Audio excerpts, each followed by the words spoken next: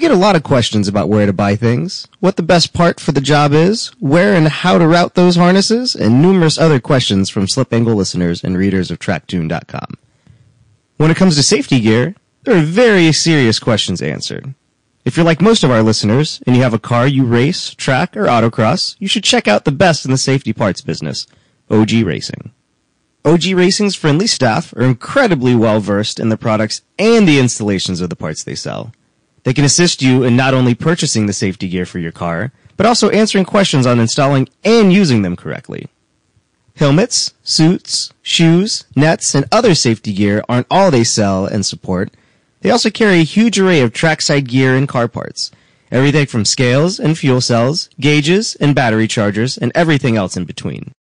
OG Racing carries all the brands you're looking for great prices on, and with over 25 years in the business, OG Racing is a name you can trust to sell you top quality parts and products at a great price. Check them out on the web at ogracing.com or call them up at 1-800-934-9112. You should buy the most important parts of your car, the parts that keep you safe, from somewhere you can trust. Trust OG Racing.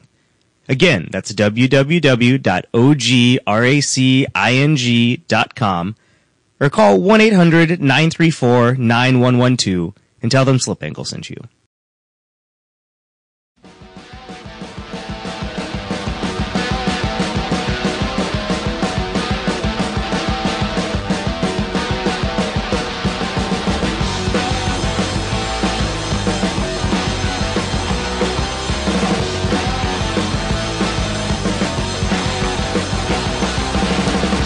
Welcome everybody to Slip Angle Show. I'm Austin Cabot, and tonight we're in Tooele, Utah, at Utah Motorsports Campus, formerly Miller Motorsports Park, at the Pirelli World Challenge race with Mr. Andy Hollis. How's it going, Andy?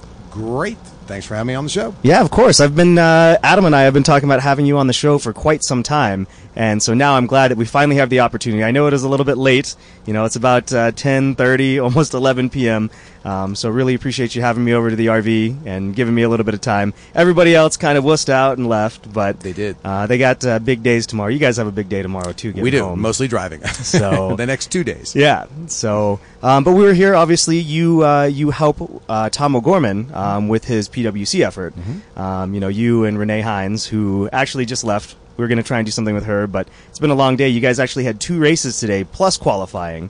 It was a really, really big day. How did everything go? It was hectic. Yeah. And in fact, this was actually the 3rd day in a row that we've been working hard. So we did a test day 2 days ago, what they call the promoter test day, and we did 3 sessions that day.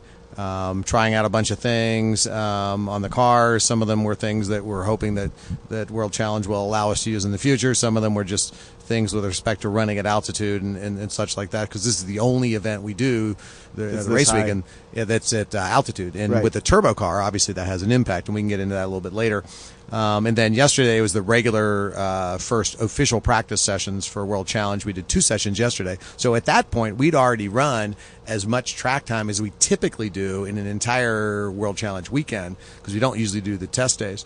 And then for whatever reason, they scheduled, as you said, qualifying race 1 and race 2 throughout the day today for all the touring cars. And boy, that was just crazy. I mean, there was no time to get everything done that you needed to do to prep the car, and analyze what you had done the previous session, prep the car for the next session, boom. And we had a few issues to deal with along the way, a few surprises. As you know, I've learned that with these things, be prepared for surprises. There will always be surprises. So you're not really surprised, because stuff always happens. Right. No, you know, watching the race, this is the first PWC race that I've ever been to, if I'll be honest. I've been to some Continental stuff, but never been to a PWC race. And it was really, really cool to walk around. I mean, you know, when the guys from Bubba Burger were grilling burgers and giving them out, you saw a bunch of people from other teams, you know, coming over, like, you know, Anthony Magnoli and all the guys from Rooster Hall Racing were down here eating and talking to you guys and having a good time. I mean, it seems like the paddock is actually pretty closely knit in some regards. So that was really, really cool to see. Absolutely true. And that was one of the things I noticed when I first started coming to these races, even before working with Tom. Back when they opened up COTA and World Challenge came there, and I went out to a race, and I started walking through paddock, and I'm like, wait, I know you, and all these guys I had known from previous motorsports involvement that sort of disappeared from the sphere I was playing around in. This is where they had gone, right? And they were either drivers or crew chiefs or what have you, even some officials that I knew had no idea they were doing it. And as you say, within the paddock itself, everybody knows everybody, and people are very willing to help each other out. I mean, clearly it's motorsports, it's competition, right? But at the same time, some guy comes by who's your competitor and says, "Hey, do you have a brake rotor or clutch part?" Or in fact, I guess, let's see, today somebody was looking for brake proportioning valves, had a couple of requests for simple tools where they had forgotten theirs, some wheel spacers. In fact, I'm not sure those got back to me. I'll have to check on that. I just remembered. Everybody's cool and stuff. And the other thing to remember is, a lot of race teams don't last more than a couple of years. And right. Where do you think those people go? They go to other race teams. Right. Well, after 10 years or so, all these guys know people because they've worked with them. Yeah, it becomes a family. It does. It really does. Yeah, no doubt. And similar to what Adam and I talk about with our Grid Life events, you end up racing so many events per year. You end up spending more time at the track with your track family than you might with your extended family. True. Very, very true. Yeah. Mm-hmm. So it's really interesting, and a lot of times Adam and I have noticed that we'll talk about cars and stuff, but you end up talking about what's going on in each other's personal lives and things. So, yep. So that's really cool. Yep. Very, very, very true. Yeah. So this track, I've never been here before. The facility here is actually really, really nice. Yes, it is. And there's actually a lot of decent runoff, as we were talking about earlier. But it seemed like there were a lot of there were a lot of instances in turn one at the start that caused the races to go under full course yellow for multiple laps, which was the case for race 1 and race 2 today. It was for touring car, yeah, and that's I've certainly seen this before already. Usually it's race 1. For whatever reason, people are all amped up and stuff like that, and they've been thinking about it since the last race, and they've got new stuff on their car and new this, that, and the other. Several cars try to occupy the same physical space in turn 1. And we've had that a number of times at a number of tracks, and there's usually some sort of melee. And because it's mixed class racing, we run in touring car A, but the bulk of the field is just regular touring car, which is the faster ones, and then we have touring car B, which is where we competed last year, right. At the tail end of the field. We'll have split starts with a little bit of a gap.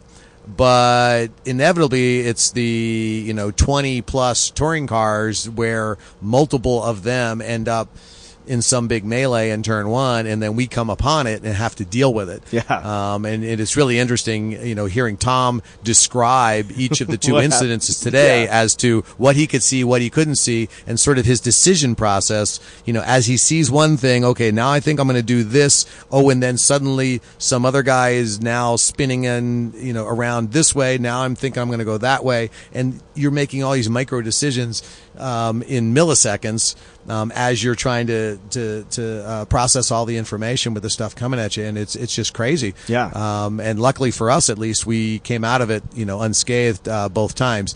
In fact, the one time Tom just drove off the track on purpose to get away from all everything. the spun out cars and crashed cars that were there in front of him. But I think the other thing that contributes to it here is the front straight on this track is almost a mile long. Yeah. And so you get up a pretty good head of steam. So you go back to Newtonian physics. There's a lot of energy there to dissipate. And there's a lot of good paved runoff out there too. Well, yes and no. There's also these clouds of dust that get kicked up, which contributes to the blindness, where a couple of guys will go off and suddenly there's this big cloud of dust that comes up over the track and you literally can't see. Yeah. And it makes it, you kind of guess where you're going to go. And if you're lucky, good. If you're not, oh well, you go back out on a wrecker. Yeah. Race 2 was a standing start with the whole field all at once. They didn't stagger them at all. They were all together. Nope. And I think that contributed a little bit to it. I mean, you had probably, 50-ish cars? Something like that on a standing start. It was quite a bit. If you add all the classes together, it was a lot. And here's the thing: a lot of these guys race in multiple series and stuff like that. And World Challenge is the only one that does the standing starts. And of course, we only do it on the second race, so it's not the kind of thing that a lot of these guys have practice at. On the other hand, somebody like Tom, he's done a lot of SCCA Pro Solo and stuff, and this is second nature. I mean, and in fact, we totally kicked ass. Oh yeah, on the start, and we started P6, and he literally passed all of the touring car A competitors by the time they got to the end of the front straight. It was awesome. Yeah, I remember hearing him come over the radio, after coming through turn 2, and everything got straightened out, and he was like, "I think I'm in the lead." Yep, so exactly. It was really cool. It was interesting to have the radio too. when Dave Montgomery and I were sitting up in the stands to be able to hear radio chatter between you guys. Right. So, And every team has a different style of that. It's interesting if you, and I know you guys were listening in on our teammates, Shea Holbrook, and their crew. They have a completely different style than we do. Tom typically runs his own race. We don't really give him a lot of direction. We give him information. So we let him know what lap times are. We let him know what differentials to the next competitor are. We let them know if that the faster touring cars are going to start coming in through and lapping the field or something like that. We give them that sort of information. But we don't do a whole lot of coaching or any of that sort of stuff. That's not what we do. On the other hand, I know on Shay's side, there's a lot more coaching going on real time because she responds well to that and kind of likes that. And so just a very, very different sort of thing. I mean, you listen to their radio, just constant back and forth chatter going on, where ours is different, and different other teams do it in different ways too. Yeah. What really impressed me was just how calm Tom sounds when he's on the radio. He's just super calm, and he actually sometimes he's actually pretty funny too. Yeah. There's I mean, Renee and Tom go back a long time and are very close friends, and so I remember at one point he goes, "You got it, sister," or something like that on the radio. Yeah, that was a response to a particular comment. But yeah, but usually that kind of lighthearted stuff only happens when there's a full car shallow, right? And he's basically just sort of biding the time and not letting anything get in your head, any distractions and all like that. So he just kind of stuffs. I mean, she'll tell jokes and stuff to Tom. They have a little thing they do typically at the beginning of the race and stuff. It's very different, but very calm. Renee's the same way. They're all business on the microphone. Yeah. So, No, so you've been with Tom for the most part for most of his Pirelli World Challenge races. I know.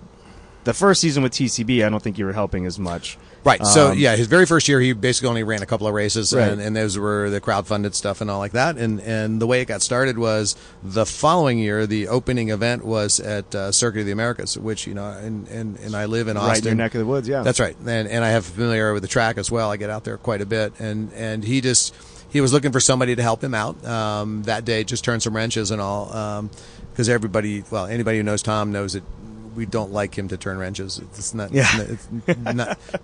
It's never a good result. So anyway, he just asked, hey, that'd be fun. And I had a ball. I totally had a ball that weekend. And in addition to enjoying, as I say, we walk through the paddock. I know a lot of people there, and just being around pro racing is kind of exciting, and a lot of fun. But more importantly, what impressed me at that time, that was the first time I'd really worked with him firsthand, and just seeing the skill level in car control. I mean, we all know that Tom can drive, but the better part that impressed me was just how smart he is in his racecraft. He, for somebody with as little experience as he has so far, he is years ahead on racecraft, strategy for the race, tactical decision making, setting up passes, and particularly when you think about TCB, these are cars that are fairly well matched. They don't accelerate particularly well. So if you make any sort of bobble whatsoever, you get passed by two cars, and right. you just can't. You lose all your momentum. And so he was really, really good at all this stuff. I was super impressed with that. and basically volunteered, hey, if you need me for any more races this year, let me know, and we'll see how it goes. And as it turned out, we ended up helping him out a couple of more races, including the finale out in California at Laguna. Yeah. Mazda Raceway. Sorry. I was corrected. You are a Mazda driver now, as well as a Honda driver. Yeah, and I've actually been corrected myself by Mazda PR people. But anyway, yeah. So I kind of have a scar tissue from that one. I burn if I try to say Laguna. But yeah, so that's how it got started. And the other part too is that was working with Renee. We found that we worked together like hand in glove. I mean, we ended up the very first time like finishing each other's sentences. Like I'm starting to think about doing fuel calculations. We do it exactly the same way. We're on the same page on all these things. It was just super easy to work with her, and we have complementary skill sets. And so the sum of the parts was I guess the sum, it was bigger than some of the parts, or however that goes. It's late. So anyway, that worked out really well. And so as a team, I think we really gelled well and got a lot done. And, we won a championship. That was pretty cool. What surprises me, you walk around the paddock a lot and you see a lot of these teams have tons and tons and tons of crew members. And Shea Racing's actually a little bit smaller, but really for Tom's car, at the events, it really seems like it's you and Renee.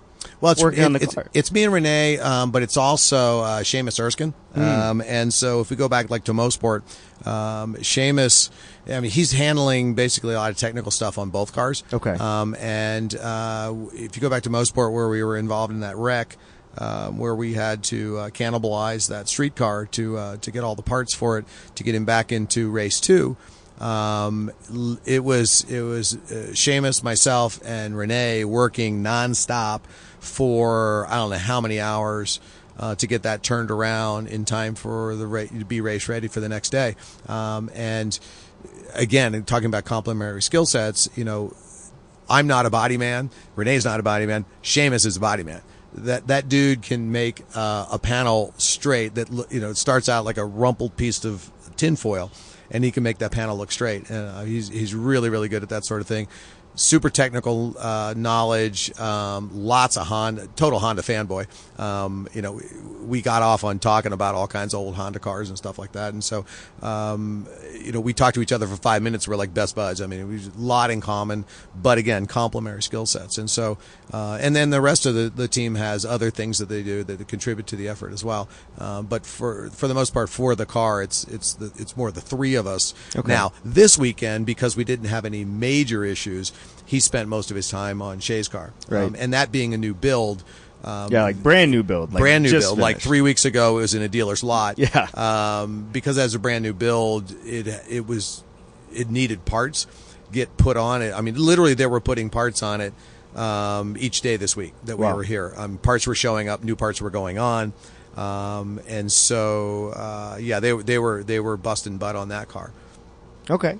So one other thing that I found really interesting too is that for you guys, I mean, you and Renee are both drivers as well. So, I can't say the same for a lot of the other crew members, for a lot of the other teams. And I think that changes the dynamic on how you guys work together, because it's kind of, what Tom is looking for, or what you both are looking for if you were out there, and you can kind of communicate on that level, as opposed to somebody that has experience, crewing for a car, but might not necessarily have the driver mindset. Right. So what I see is that it allows us to communicate using the same language. Right. And that was something that Tom and I fairly quickly were able to establish a vocabulary where he could describe what the car was doing.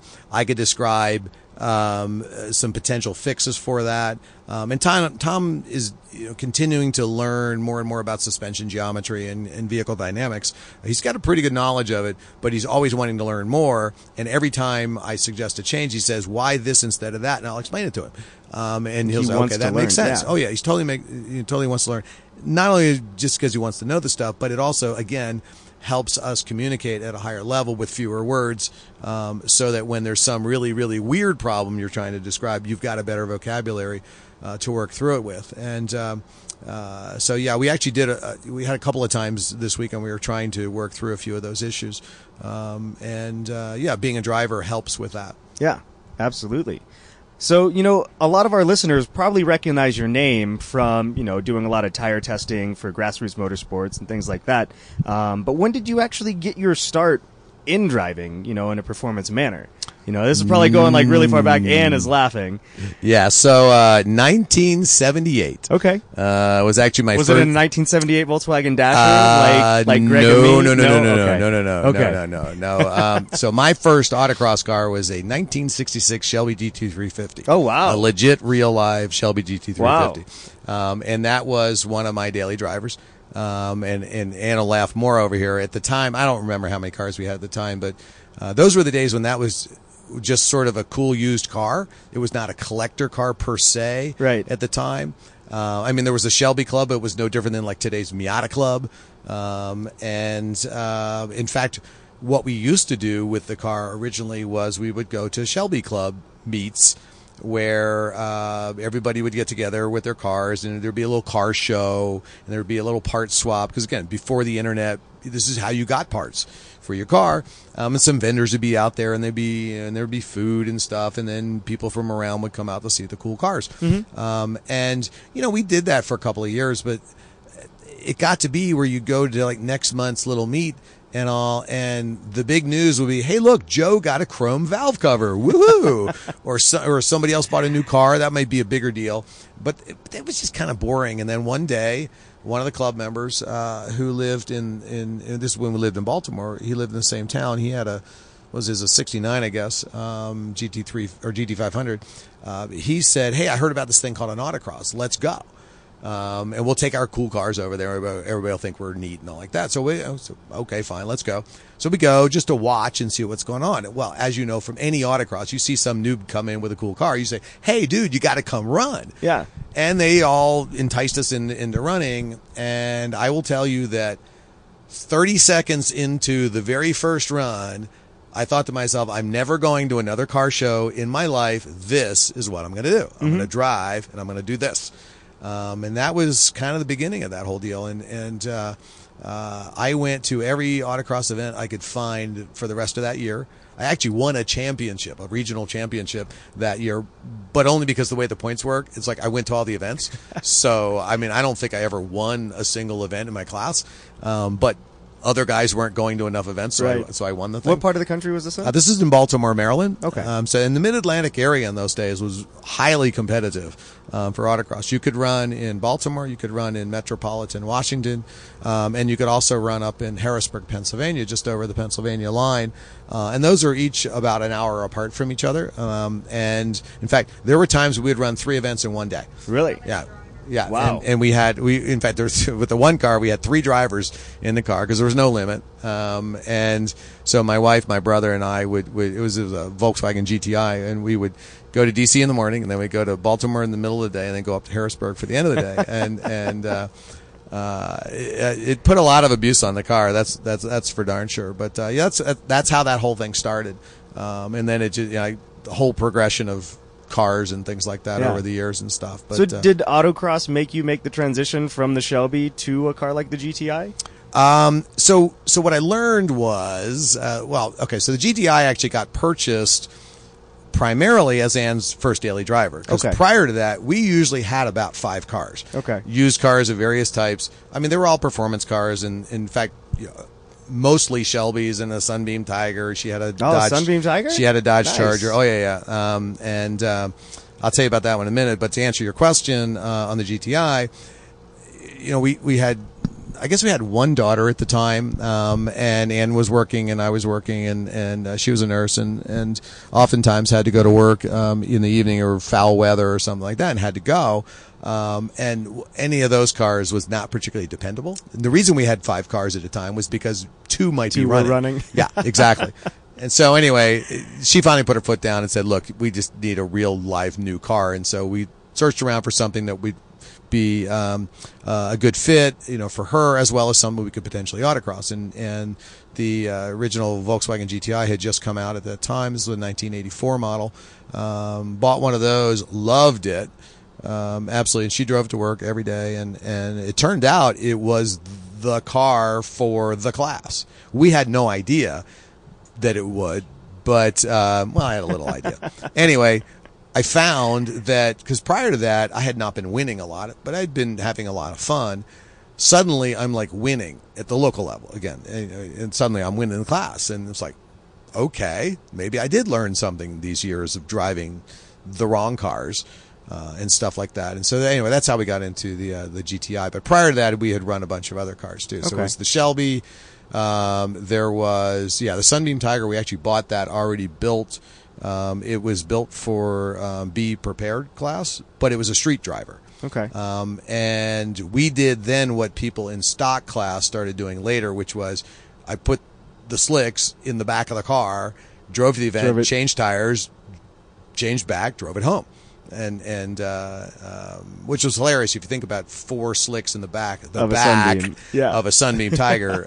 That was pretty hilarious. Those cars are pretty cool. Oh yeah, that car was stupid fast. And she drove that to work every day for a while. It scared the crap out of her friends at work, because she would take them to lunch, and Anne was always had a little bit of a heavy foot on the accelerator even before she started autocrossing. That car got a lot of good use, a lot of fun. This makes me wish that I would have brought an extra microphone out. So, Ann, do you want to come on the show? I have an extra mic. I can hit pause real quick. Cool. Oh boy. All right, we're back, and we got Ann Hollis on the show now too. So you were sitting over in the corner making some good comments, and I was like, "Oh, we gotta have Ann on the show too." So. You always have to get the facts straight. Sometimes Andy forgets a few things, so I always want to correct. As a journalist, I've rule number 1 of journalism, as we said earlier tonight: never let the facts get in the way of a good story. Yep, that's right. So, well, thanks for your time as well. No problem. Welcome to the Hollis Hilton. This thing is awesome, and I really think we should talk about when you guys decide to upgrade to something else. Because as I was telling you, this is exactly what my wife and I would like to have eventually. Yeah, we enjoy it. That's for sure. We've had some great trips in it, right? So, for those of you that don't know, the Hollis Hilton is a Sprinter-based Winnebago RV. So, a lot of the listeners know that I've had this infatuation of living full time in an RV, and that's what you guys have kind of been doing the past month. It sounds like. Yep, been on the road for a month. Okay. Yep. So, Ann, when did you get your start autocrossing? Was it from Andy kind of going to events? Yes and no. So, yes, he was going to events. We had 2 small children. I had absolutely no interest in racing, and he just kept at me because apparently I was a little aggressive on the street. Is that how he got his first date, too? He just was, persistent? And, so really I got in the car to shut him up, and actually did kind of well and won nationals the first year. Oh, and nice. So it was kind of one of those things that there was probably some hidden talent. And when I got home, I said to my brother, who's 10 years older than I am, when I was about 6 or 7, did we used to go to this parking lot and watch these cars drive around? He's like, yeah, I used to take you all the time. I'm like, well, I just won nationals doing that. Never really had realized it. My brother was into cars. I learned to drive a stick probably when I was 7 or 8, sitting on his lap and stuff. And so, it was an awesome thing that Andy and I shared for, 20 years probably? Yeah. That it was, it's not many times that you can share a hobby like that with your husband. Right. And both be successful and support each other. And, through the ups and downs of some of the racing stuff, we continued on, and, we're very successful. And then we decided we really wanted to get back to the sport. So we did 2 or 3 years of traveling to every national SCCA event. We developed 2 different instruction programs, plus we were teaching for... it was Evolution at Evolution, the time, yeah. Okay. Evolution Performance Driving. And then, unfortunately, a couple of years ago, I was a designated driver, and we were rear-ended, and I ended up with a cervical fusion. So that kind of ended my career, and Andy started doing more of the track stuff, it's tough. I mean, I still get teary because I am really not a track wife. You saw me this weekend nurturing Tom and the team and cooking, and it's great, and I'm happy to do that. But not being behind the wheel is really the driving. tough. Yeah, it's really hard. And I think for me, that's why I'll be honest, I've never been a huge fan of pro racing. And I think it's because I show up and I get kind of jealous. Yeah, You know, I really do. It's like, man, I wish that was me out there. Right. And I know a lot of people will say, you know, if you wanted enough, you'd find a way. Well, But I think that's a really cool thing with the Gorman is that, you know, he comes in and he and I will sit and, you know, kind of just talk about the mental part of it. You know, like I can still help him with that. I can't really help him with his driving, obviously. I mean, he's Right. such a talent beyond. But, you know, just like the reality checks of what was going on this weekend, you know, we didn't have a great race this morning. And it's like, okay, let's like just put it beside and, you know, let's do what we can do. And I don't know if it helps or not, but it certainly makes me feel like I did at least contributed a little bit to this amazing team that he's put together. Right. Now, you guys yourselves, you guys have done a lot of One Lap in America events. Or One Lap of America, not One Right. Lap in America. It is Right. late, sorry. One Lap of America events together, you know, as a team. Well, and that's it. That's the one thing that I can still do. I can do all the transit driving. And the one year I didn't go, our daughter had our second grandchild. Okay. And that was really tough. And so we just both have just really kind of tried to commit to doing it. Every once in a while I get tired and I'm like, I don't want to do it. 700 miles, 800 miles, I can't do this. And then, you know, you just dig deep. I do the late night driving. And so I've kind of figured out how to manage that with sleeping in the morning and stuff. But that's fun, and that's a huge family. That's become our new, you know, autocross. We have friends all across the country. Right. The racing, we're starting to get friends all across the country. But the One Lap family is now our new.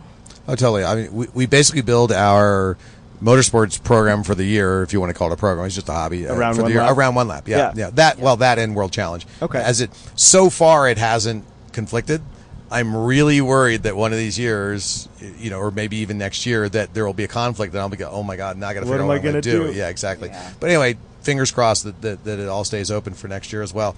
But so the thing with One Lap is what I found with it early on was that being an autocrosser, I'm fine with basically flat tracks where I can see all around the turns and things like that. But if there's a lot of hidden turns or, you know, elevation changes, stuff like that, I need to drive that track or I'm not going to be very quick with very little, you know, practice time. Right. So, which is the way it works in One Lap. And so I'll go pre-run the tracks. Yes, we pretty much do at least two One Laps so, a year. At least so two. So in the fall, you know, or early spring, I'll go out and hit some of the tracks that I haven't been to before, or maybe just a refresher. All of them. So that basically fills out parts of the program, as well as going to stuff local. I mean, again, with Coda in town, I go to track days there a lot. I instruct with one of the bigger groups there, and then I'm also a member at a little country club style track called Harris Hill Raceway. Hill, yeah, in San Marcos, and that's a cool deal because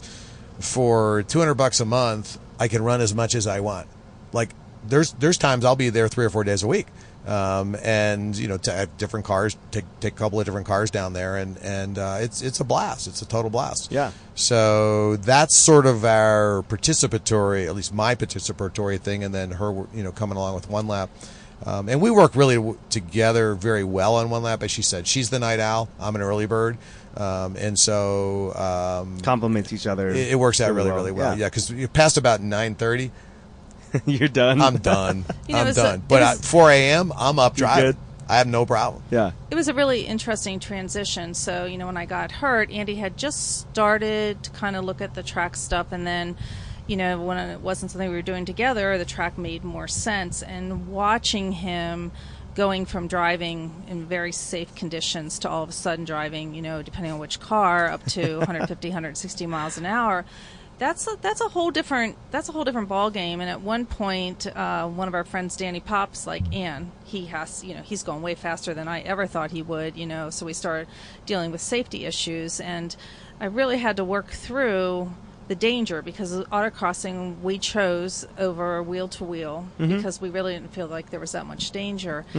And we have some friends that do some pretty dangerous work over in the Middle East, and they do it because they love it. And so that's where I've come to terms with this. You know, anyone realizes that if a guy is a racer, it's in his blood, and it is never going to go away. You know, it just isn't. And so, God forbid that something would happen, he's doing what he loves. But that was tricky to get to that point, you know, because it's very high speed. There's a real high risk. And, you know, that little Honda CRX that's just flies, that's an old car. And, he could not make a mistake. There could be a mechanical issue that he had nothing to do with. And so I was a nervous wreck the first couple of years when he was out there, and made really good friends with One Lap because I saw what wives go through. But now I'm just like, oh, yeah, he's out on the track, and he's well-trained. He knows that if he goes off track to get the corner worker's cell phone and call me and let me know he's okay if we don't have the radios going. But, yeah, it's been fun. It's different. We really enjoy it. So was One Lap kind of what got you into starting to drive on track versus autocrossing? Or yes and no. So I had started.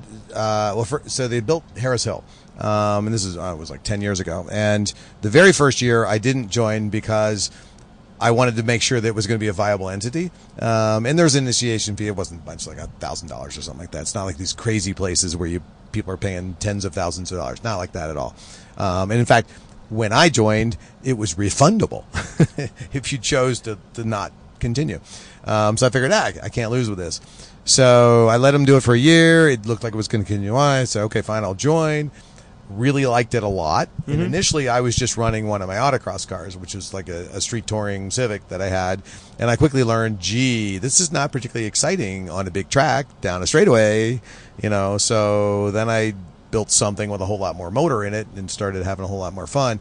At the same time, some of our friends had been running One Lap, in particular Ian Stewart and Peter Lear, who Ann had been autocrossing with in Super Street. And we co-drove with them back in Super Street a few years.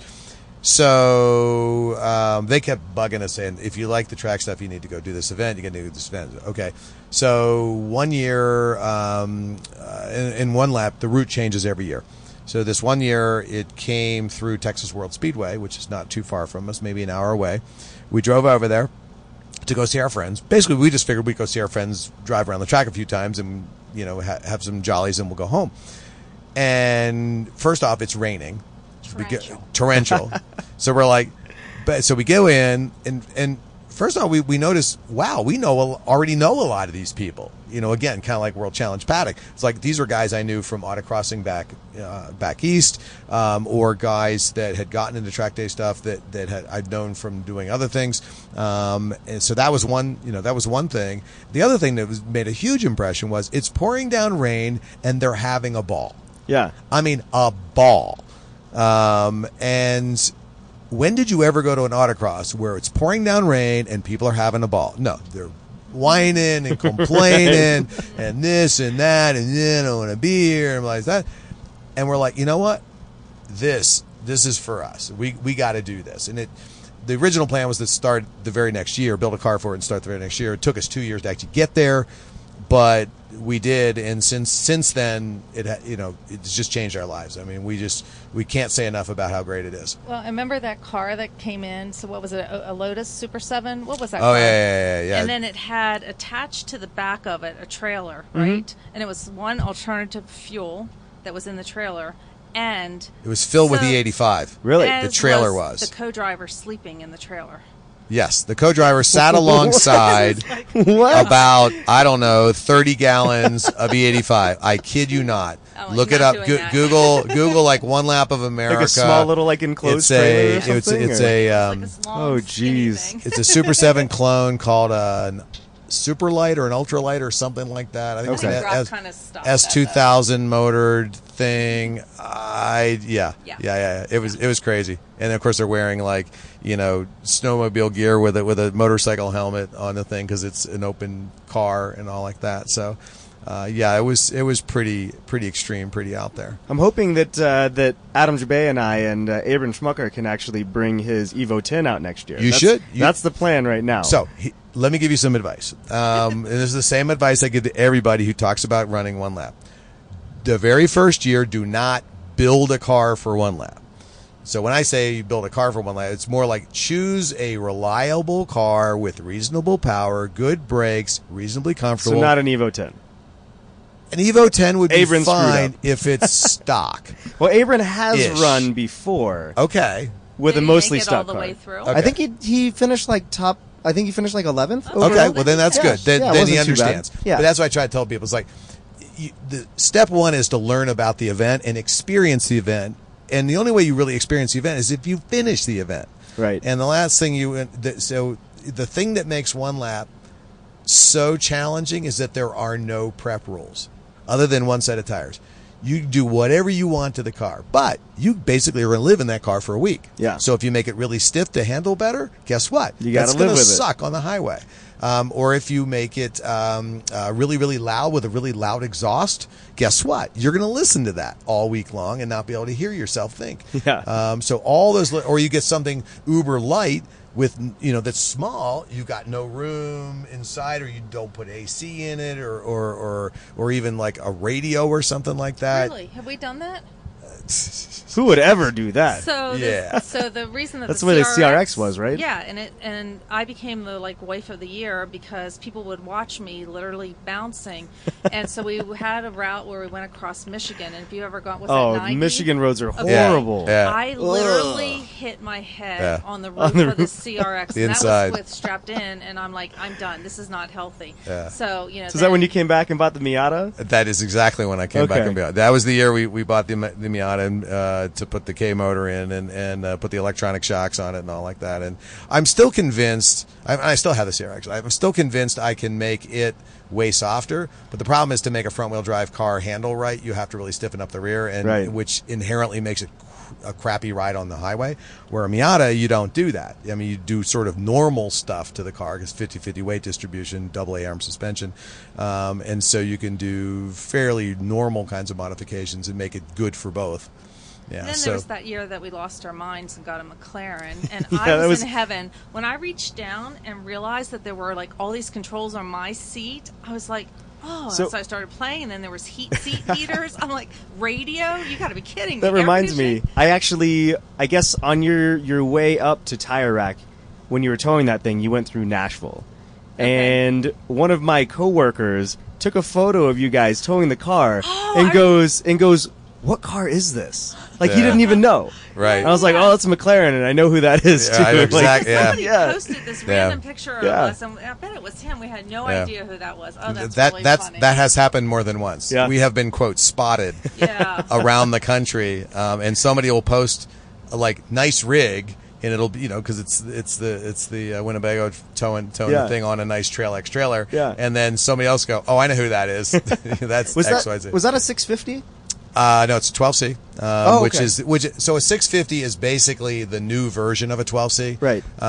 They realized that calling a car an MP412C is probably not a great idea. Yeah, that's a mouthful. Yeah, and so for the second year, they just shortened it to 12C, and the same with the third year. Then they came out with a 650 when they revised the front bodywork. Right. And there's a few other little changes in it, but that's about it. But yeah, so it's effectively a 650, but it's just the very first year. Okay. Yeah, I got to drive one of the 570S's at AMP when I was working for one of those exotic companies. Yep. And came away pretty impressed, to be honest. The 570 I is love the steering wheel in the 570, just the steering wheel profile. Yeah. It kind of comes to a point up front. It just felt really nice. The 570 is probably the performance value of the year when it. I mean, the price they're selling those things at, and here's the thing. I mean, they have pretty high list prices, but you can cut some really good deals on those things. In fact, these days they were really giving them away a lot because they've got like the 720s coming out, and so they're trying to clear some inventory and stuff like that. But those things are really good. I mean, I've driven them back to back, a 570 to a 650 at a McLaren owner's track day, and the local dealership brings out cars and lets you drive them. And so I've driven them on track back to back, and acceleration wise, even though the 570 has less power advertised, it really doesn't accelerate that much less. The biggest difference is just it doesn't have the uber electro-hydraulic dynamic suspension. And once you get used to that, you never can go back. Yeah. I mean, the 570 suspension is great, but it's a traditional coilover style suspension, and it just doesn't do the magic stuff that the one in the 12C and the 650 does. Yeah, but you get more seat time in the 570 because the 650 gets put onto the trailer. Just saying. The 570 that I drove I drove one at AMP, but I also got to drive one out at Exotics Racing out in Fontana, California, and I couldn't feel any bumps. Right. The car felt great. Right. And then I hopped in the GT3. GT3 was phenomenal. It was faster, Yeah. but I didn't realize how bumpy that parking lot was. Well, until I got into the GT3. In fact, we owned a GT3 prior to the McLaren. We owned a 997.2 GT3. Okay. And that was one of the reasons we got rid of it. It was just, it wasn't getting used. Now, we originally bought it to autocross, and then when she had, was involved in the accident, we couldn't use it anymore. But I was going to be taking it to the track, and I stopped doing it because Harris Hill's a little bumpy. Yeah. And even just driving around the street, it's so impractical. Gearing was really hard to drive it on the street. It wasn't fun at all. No, it wasn't. So we're like, and one day I go to the garage and like there's cobwebs under the car, the battery's dead, and it's like, okay, time to sell this. Yeah, time to sell this. And I mean, it was a little while later before we bought the McLaren, but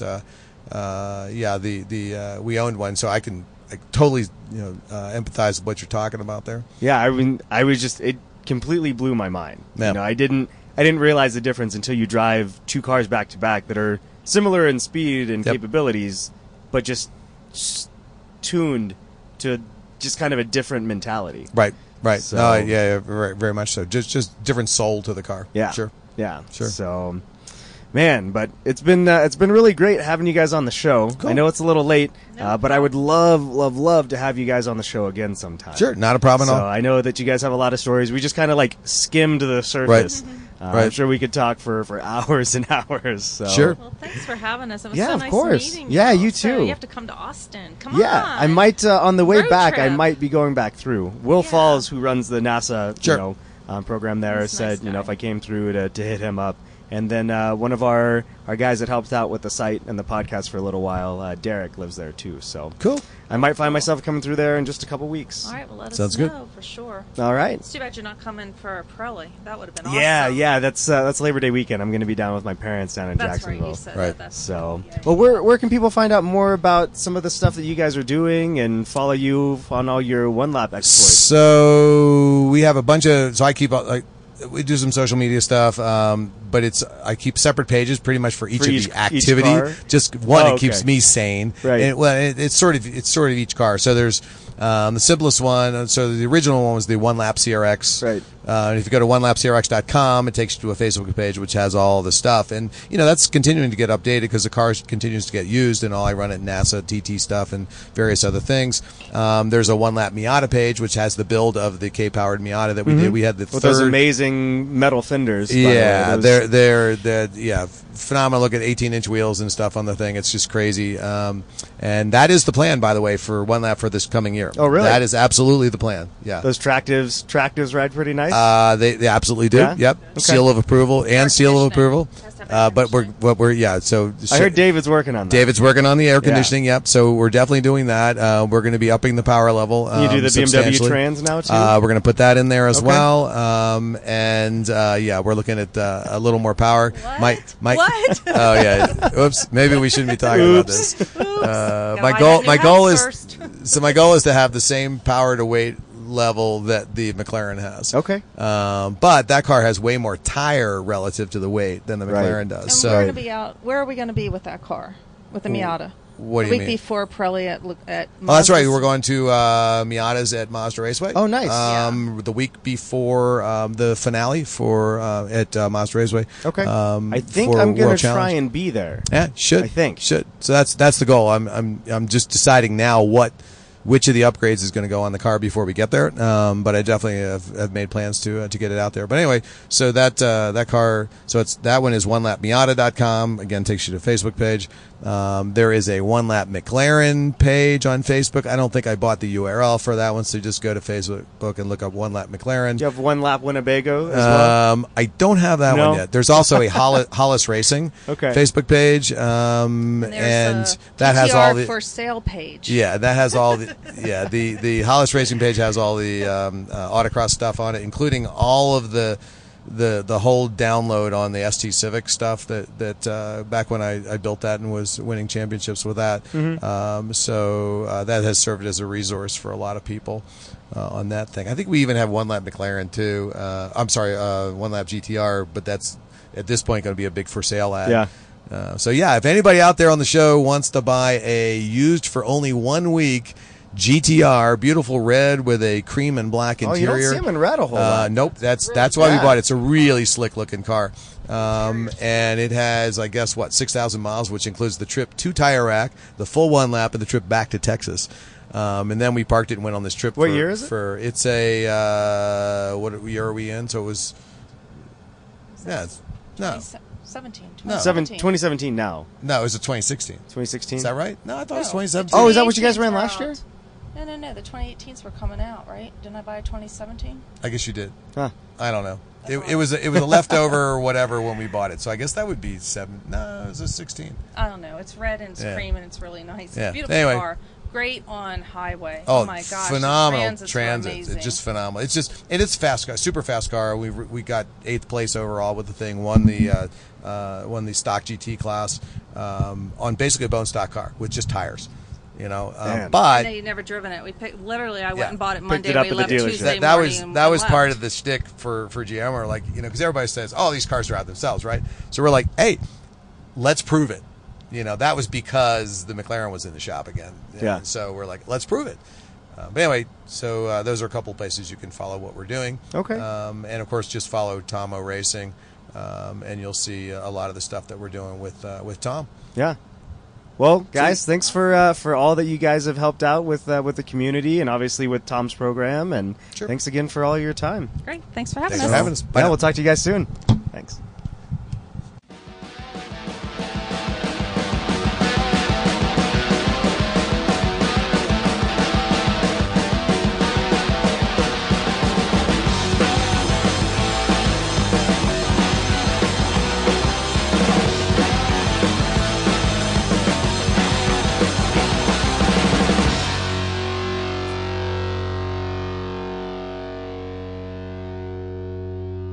Bye.